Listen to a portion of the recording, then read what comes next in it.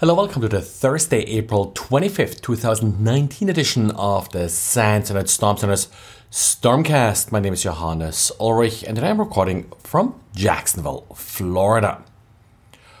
More PowerShell magic today from Rob. Rob is looking today at how to easily identify domain administrators. Now, first of all, it is important to distinguish between local administrators and domain administrators. Rob here is looking for domain administrators. Now, you may have quite a few of local administrators depending on how easy you go on, for example, developers or such that tend to like to have local administrator rights for their systems. But domain administrators with the power to administer the entire organization, well, that should be highly restricted and controlled. With Rob's PowerShell script, you get a list of all the administrators and also their group memberships. Real nice use of PowerShell, and of course it is sort of, as Rob describes, really nice to clean up some of the mistakes that you may have made over the years in assigning these roles. Mac security expert Patrick Wardle took a closer look at some recent additions to Apple's Xprotect. This is Apple's antivirus solution that's sort of built into OS X and Mac OS. And well, it's now 10 years old about. It's fairly simple and straightforward. As an average user, you never really know it exists. And it does utilize the Yara language for its signatures, so they're pretty easy to read. Now, Patrick discovered that Apple last week added signatures for some Windows malware, interestingly. Now, a lot of non-Apple OS X anti-malware does include signatures for Windows malware, like the Sophos and the like. And the reason is usually that the OS X systems interact a lot with Windows systems. And by identifying malware on the OS X system, well, you then don't act sort of as a carrier as you are then interacting with the Windows systems and possibly infecting it if the Windows system has access to a file stored on the OS X or Mac OS system. But Xprotect so far only included a list that was limited to Mac OS malware.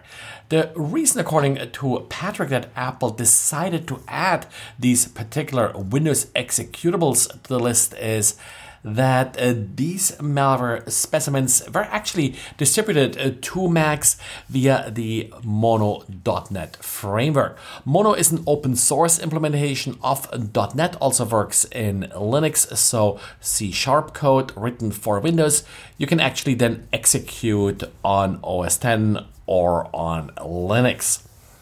Now, there are only two signatures so far that Apple released last week. They appear to be targeting adware.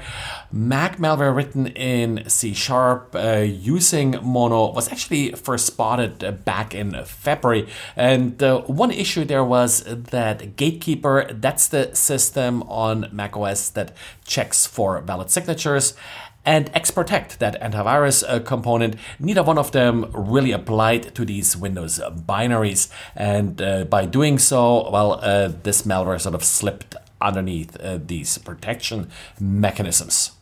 The problem with Gatekeeper, of course, is that as far as Gatekeeper is concerned, this C# Windows binary, well, it's not an executable, so it's not checking it for any digital signatures, only the Mono library, which of course is allowed. That's not malicious.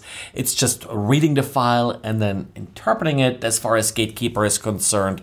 So that's why Gatekeeper really never applied its rules to it.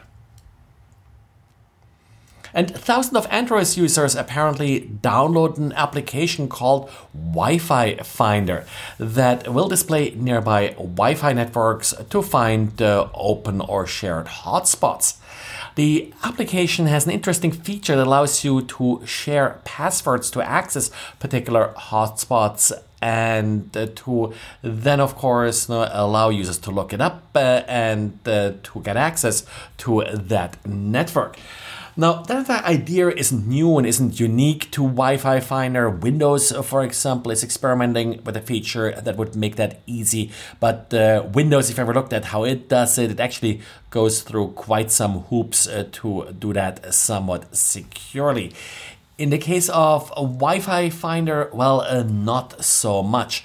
The problem was that security researcher Sanyam Yain found an exposed DigitalOcean server that allowed unauthenticated access to all passwords collected by all users using Wi-Fi Finder.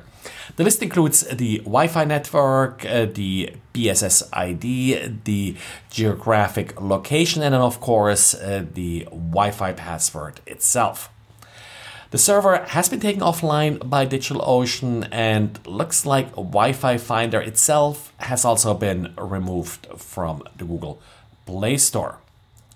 And if there's a service that allows users to store files, well, it will be abused and it will be used to store malicious files as well. GitHub is in the news again for storing phishing kits in this case. Now, phishing kits, of course, are not easy to detect automatically because it is just HTML code and then maybe some back-end code or so to collect the data. What sort of makes it particularly interesting with GitHub is that GitHub also can serve these HTML pages, and then if you have some code within these pages that sends the data off to a third party, well, then all the user downloads is a GitHub page, which of course is usually not considered malicious. And in case you missed our top current threats talk at RSA, Alan, Ed, and Heather and I will deliver a webinar version of the talk later on Thursday. I will add the URL for the talk to the show notes. It will start 1 p.m. Eastern, and just like the real talk, we'll leave plenty of time for questions. Well, that's it for today. Thanks again for listening, and talk to you again tomorrow. Bye.